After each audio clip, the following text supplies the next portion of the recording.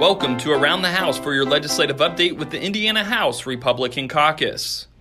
It's an exciting time at the Indiana Statehouse as over 30 college students and recent graduates made their way to downtown Indianapolis this week to begin their internships with the House of Representatives.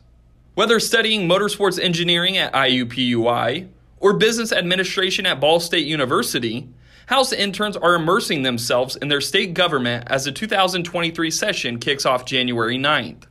Josh Jackson from Thorntown is ready to put his communications degree from IUPUI to good use as he works with House legislators and staff during what promises to be a busy next 4 months. There's a lot to learn with this internship, from writing press releases to setting up press conferences. I'm excited to meet our state lawmakers and work with them as they vote on legislation.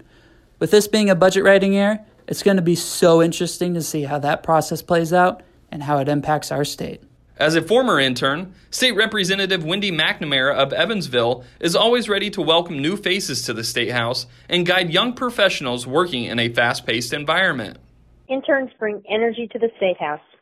They are so eager to learn and grow, and it's an honor to help them find their passion. Civic engagement is important to our democracy, and as a former intern myself, I understand how the unique opportunity helps develop our future leaders.